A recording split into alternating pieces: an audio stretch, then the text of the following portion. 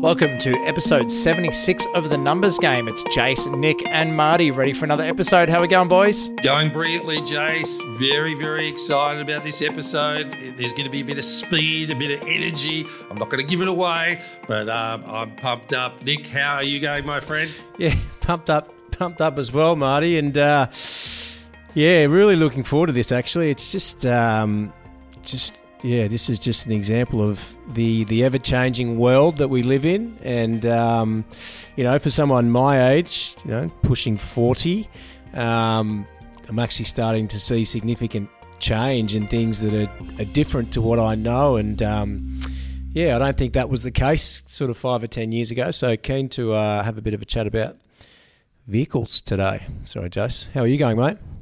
No, I'm good, mate. I'm good. It's look, Nick, Marty, and I threw the challenge to you. We said, reading the play coming up. It's episode 76. It's week 5 of the new season. We're kind of in the middle of our, we usually run in 10-week blocks, and we threw the challenge to you to find us something interesting. You had the Michelin star episode by the Michelin Tires, and we thought, let's throw it to you to find something interesting to our listeners.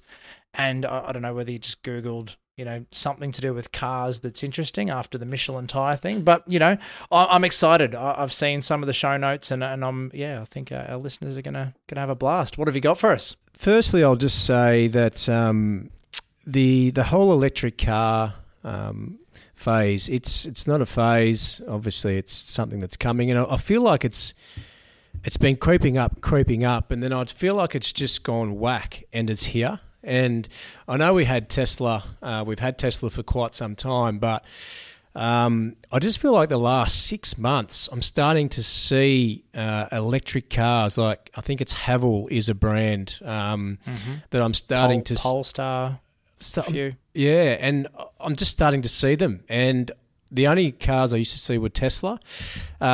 Spring Carnival has just been on, and Lexus are the major sponsor there. So we've got fed a lot of Lexus ads, and it was all around electric cars.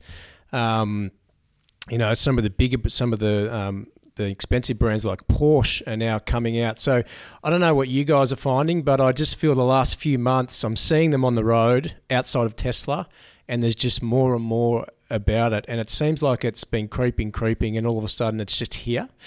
So yeah, have you guys found this similar sort of, or had a similar experience? Yeah, I've done some reading on this a few months back, and like a lot of these brands recognise how strong they are as brands, and they're sort of, even looking at their cash flows, they're willing to, lose a little bit of money in order to be very vibrant in this space up until 2030, where it'll become just mainstream. So again, we talk about Tesla being the front runner, which is tremendous, but these organisations have got big brands behind them and well-established brands. They're going to come, and they're going to come hard ultimately. So, yeah, but we're hearing more and more about it. Jace, what about yourself? Yeah, definitely. Look, I've got a snapshot of a pretty broad market of people that are my clients. We've got 3,800 or so clients between companies, trusts, individuals. And I think that gives me a bit of a snapshot of a market spread of what people are doing.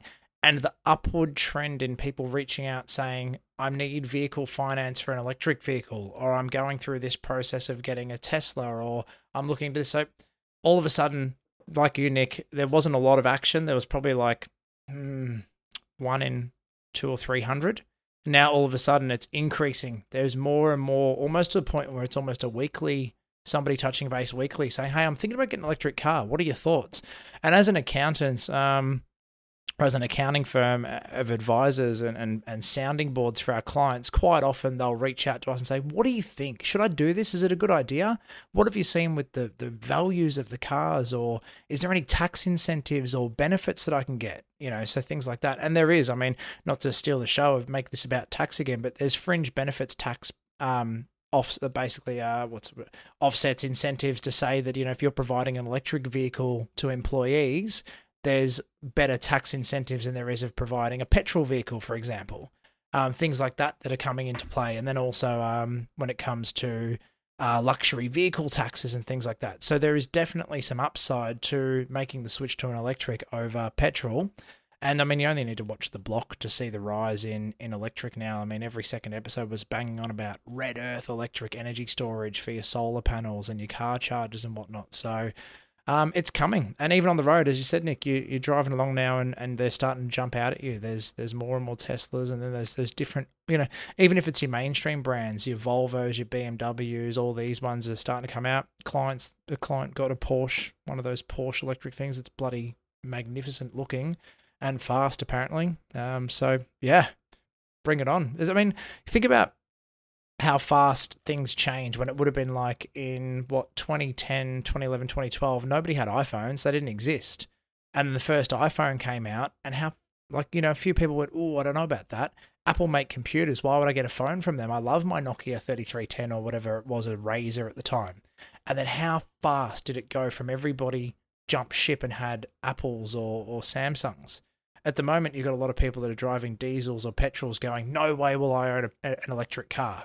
I'm never going to own an electric car because I can't get from here to here on one charge. It's going to come a time in the next little while when all of a sudden more than half of us are going to end up with electric vehicles because it's just going to be the way of the future. Well, here's something for Elon. Put a little solar panel on the top of your car. Then we don't have to worry about charging up because that costs 60% more now anyway. So, I'm sure something like that will come out, right? And you'll go, it's just a no-brainer.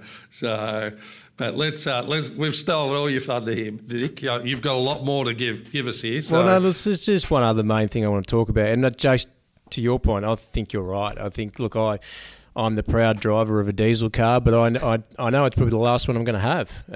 Same here. It's it'll be electric, and there'll be a way that you can get from here to Sydney and back on one charge. That's just a matter of time. So, yeah.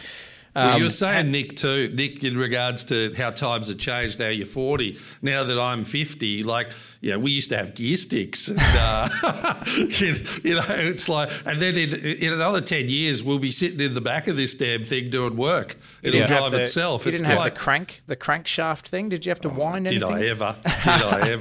I was a master on that. Well, let's go back to the cars. Statistically, though, just as a snapshot, I think all three of us just basically highlighted that we're thinking our next car will be electric. And that's 3 out of 3 right here on the pod. I agree. Case and I have sat there going, oh, what should it be? And I mean, she's kind of going, yeah, I want an electric car. And I never thought she'd be a convert for that. And Nick, you as well. I thought there's no chance you'd have those words come out of your mouth, but here we are. I think it'll be a dual, but yeah, or a hybrid, but yeah, it's just the reality. It's just imagined you in a Prius. Always pictured you in a Prius. Well, it depends. If Prius lift their game, there might be a chance. What do you see me in, Jace? MG, one of those MG things. Jeez, yeah. Really? Thank you. I like that. All right, Nick, give it to us. So what this obviously electric cars and what's driving electric cars is tech, and much better tech. And if you get in the electric cars now, particularly the Teslas, you'll see they've just got one big computer screen, and you can get the software updated, and what that software does is gives your car different options. But this actually come up talking to one of my neighbours who works at Mercedes, and he brought this up with me about 6 months ago. And then I've since seen BMW introduce a similar thing, but it's basically being able to option your car up. So, things like 360 parking cameras, heated seats, Apple CarPlay, heated steering wheels, all the things that we usually pay for as options when we buy a car. You will now be able to subscribe to those options via an app. So if you're driving a BMW, and I'm not sure exactly what it's going to look like as far as the options, but here's a really easy example. If you're driving a BMW, you will buy a BMW that's the base model. And then if you want heated seats, you'll be able to jump on a BMW application and subscribe to those heated seats at a monthly or an annual cost. If you want Apple CarPlay, which isn't standard in a lot of cars, you'll be able to subscribe to that and pay an annual or a monthly fee to do that. So I actually think it's really clever, and I think it's really clever for a few reasons. most people are saying it's going to be a rip-off because the manufacturer is still giving the car the ability to have those options. So the price of the car is still going to need to be at the same level because the manufacturer is giving the car the ability to have those options. So it's still going to cost the same amount to manufacture the car, but then you've got to pay for the subscriptions on top. The manufacturer is saying, no, that's not the case because when you are adding those options manually or whatever it looks like, you are increasing the manufacturing cost. So this is actually going to reduce the manufacturing cost and reduce the cost of the car. The other thing is it means that if you sell the car, you can sell it to someone else who may want different options than you. So let's say you hold a car for 2 or 3 years. You'd like to sell it. Someone's looking for a car with heated seats or a heated steering wheel. They will have the ability to switch those on if you haven't had them switched on. I actually really like it. I think it's an awesome idea because one of the frustrating things when you buy, if you're buying a luxury car or something like a Land Rover or a Mercedes, one of the biggest frustrations, and I've driven one of these cars before, is they've got all these options that you're not interested in, and it completely jacks up the price of the car. Now, for me, I don't care about heated seats because it's only going to be cold for 1 minute, and I don't care about a heated steering wheel because not once have I ever got in the car and gone, geez, the steering was cold. So the fact that it increases the price of these luxury cars for options that I think are just not needed, it'll bring that, hypothetically, it'll bring the price or the base price of the car down, which means you can drive a nice car and choose how you would like to option it up. And then I'm assuming you can change that. So, if you need to tighten the budget up, maybe you drop the heated seats on the car, or maybe you drop the Apple CarPlay. So I think it's a really cool idea. As I said, Mercedes and BMW are the ones that I know are coming out with it. No doubt they will all follow. And yeah, you just think about Tesla. Tesla's kind of already doing that. You can go in and get a software upgrade and it gives your car different options or whatnot, or makes your car quicker. So yeah, I think it's cool. Marty, what do you think? I know you're a man of luxury, so you're in the Prado. You've got the heated seats. You've got the 360 camera angles, so I'll still see marks on your car, but maybe you need 720. I'm not sure, but I think I need airbags on the front of the car the way I'm going at the moment. But I'm interested in the concept because I like, from a manufacturer's point of view, like they're still making 20% off the servicing of the car, right? So, and we are in a streaming environment with what we do with Netflix and gym memberships and everything. I think for me, if I'm looking at a premium brand, I would probably want it packaged as a yearly fee, and I'm just throwing an example up there, like $990 per annum for those additional luxuries that I'm taking on. And I get the nimbleness of changing them as you need them, but I just feel like it would drive me crazy monitoring, 5 or 6 different components on streaming within the car. Like, I think that would agitate myself. But if I had a one-off fee and I was buying a premium brand and I go for all those luxury, it's $990 a year, and yes, I could pay that monthly, I would probably take that out if I still had a chance to diminish all those luxuries from month to month. So if need be. So that would be the only thing I would say in the way I think about it. So yeah, Jace?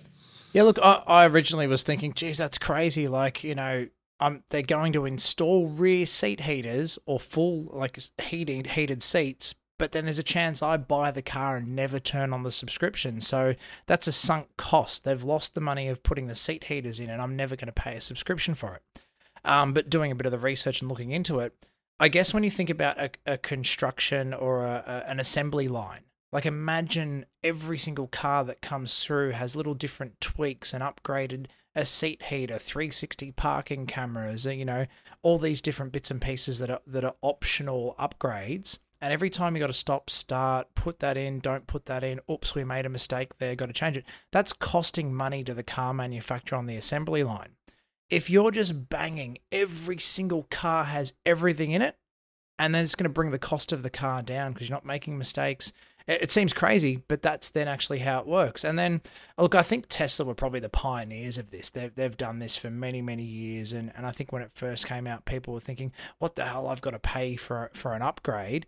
But it was the option. They've capped the battery output at 60 kilowatts, and it might give you acceleration of 0 to 100 in 7 seconds. But if you want to go 0 to 100 in 4 seconds, you can upgrade and pay extra to release that battery capacity. Great. Cool, but you didn't have to decide in the car showroom. You get to decide later on an app what you want to upgrade. You want the rear heated seats during winter because in Melbourne it was 6 degrees, well, even in November it's 6 degrees, and you've got passengers jumping in the back. Upgrade to have rear heated seats for the month while your mates are over from overseas and they want rear heated seats. So it's pretty flexible. And not to get completely off topic, but the idea of subscriptions and add-ons, this is only going to become more and more prevalent across different things. Netflix came out and have said they're going to add ads and reduce your subscription costs. So you can pay less on your subscription if you want ads and different things like that. So look, cars are going to get into that space now. And I guess the challenge for people out there is, the thought process is, what can you turn into a subscription? I mean, I think of everything as an opportunity, but the car market's doing it, and it's going to be an interesting space to watch. Well, you're right. You're right with Netflix. Their share price has jumped up significantly since the $6.99 offer with advertising on it, because they've created a wider market through it. So it's good evidence again that it works. But I definitely feel like if there was a premium pack, if I was getting the car cheaper, if there was a premium package at $9.90 a year and maybe a basic package at $4.40, for me it's just the functionality around having to think about what I want from month to month based on circumstance. But that's just me personally. I think probably the younger generation coming through would actually enjoy that optimization of that. So you've got to look at where the market's at as well. So, but for me, it's simplicity. Like we've always talked about, the ease of going, if I'm buying a premium car, I'm getting it cheaper, then I'm going to want some of the niceties to it too, right? So I would definitely take that on a annual subscription paid monthly. Definitely. And I think what this does is it gives you the ability to tailor the car to you, even if you're a second-hand owner. And to Jace's point around the manufacturing, if you've ever bought a new car, you go in there and there's all the options listed and you basically tick what you want. So from a manufacturing point of view, that would be a nightmare, because you've got one car coming in with 8 options, then the next car comes in and it needs 12 options. Yeah, so there'd be all be in there. There'll be a lot of cost in navigating through that.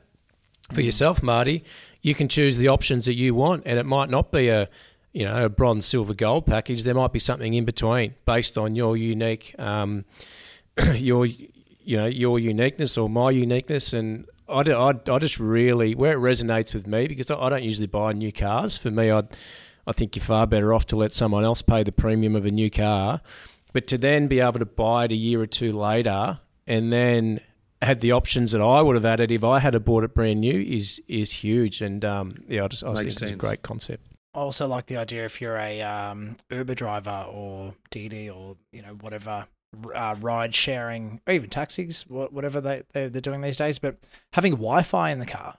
I mean, there's times where people can't connect. You're somewhere, you're maybe an international traveller. I remember getting Ubers over in LA and just thinking, shit, like I'm burning through some serious data charges here because I didn't have an international SIM. But I've seen that as one of the options, being able to add Wi-Fi. So if the Wi-Fi is already built in, not everybody's going to turn it on, but those rideshare drivers might turn on Wi-Fi. You get to the Melbourne airport, you pick up an international tourist that's just landed, they need to connect their phone when they jump in. You might be paying a couple of dollars a month for it, but you might have the ability to charge more from your ride sharing for giving the ability to access Wi-Fi. So things like that, it's going to be smart. I see it, as a pretty interesting one, and definitely a space to watch. But I mean, it'll be interesting to look back at this episode in 5 years when we're all paying subscriptions for our cars and go, geez, remember when we were unsure about that? And Marty's on the premium platinum package. I can't wait till they're self-driving, because I'm going to save so much in costs on the dints. So, So I'm really looking forward to that time. And the Wi-Fi is a great idea, just to step into your car and do work in the back seat while you're watching the cricket. I think that's fantastic. So it's. I hope you've enjoyed this episode of The Numbers Game. Please also share the Numbers Game with your friends. We want to sort of educate people financially and in business, and just share it with a friend, family member, and get us out there, because I think the more people we can help and we can create that financial literacy around finances, accounting and business, people are going to be better off. So thank you, lads, for today. And until next time, drive safely and game over.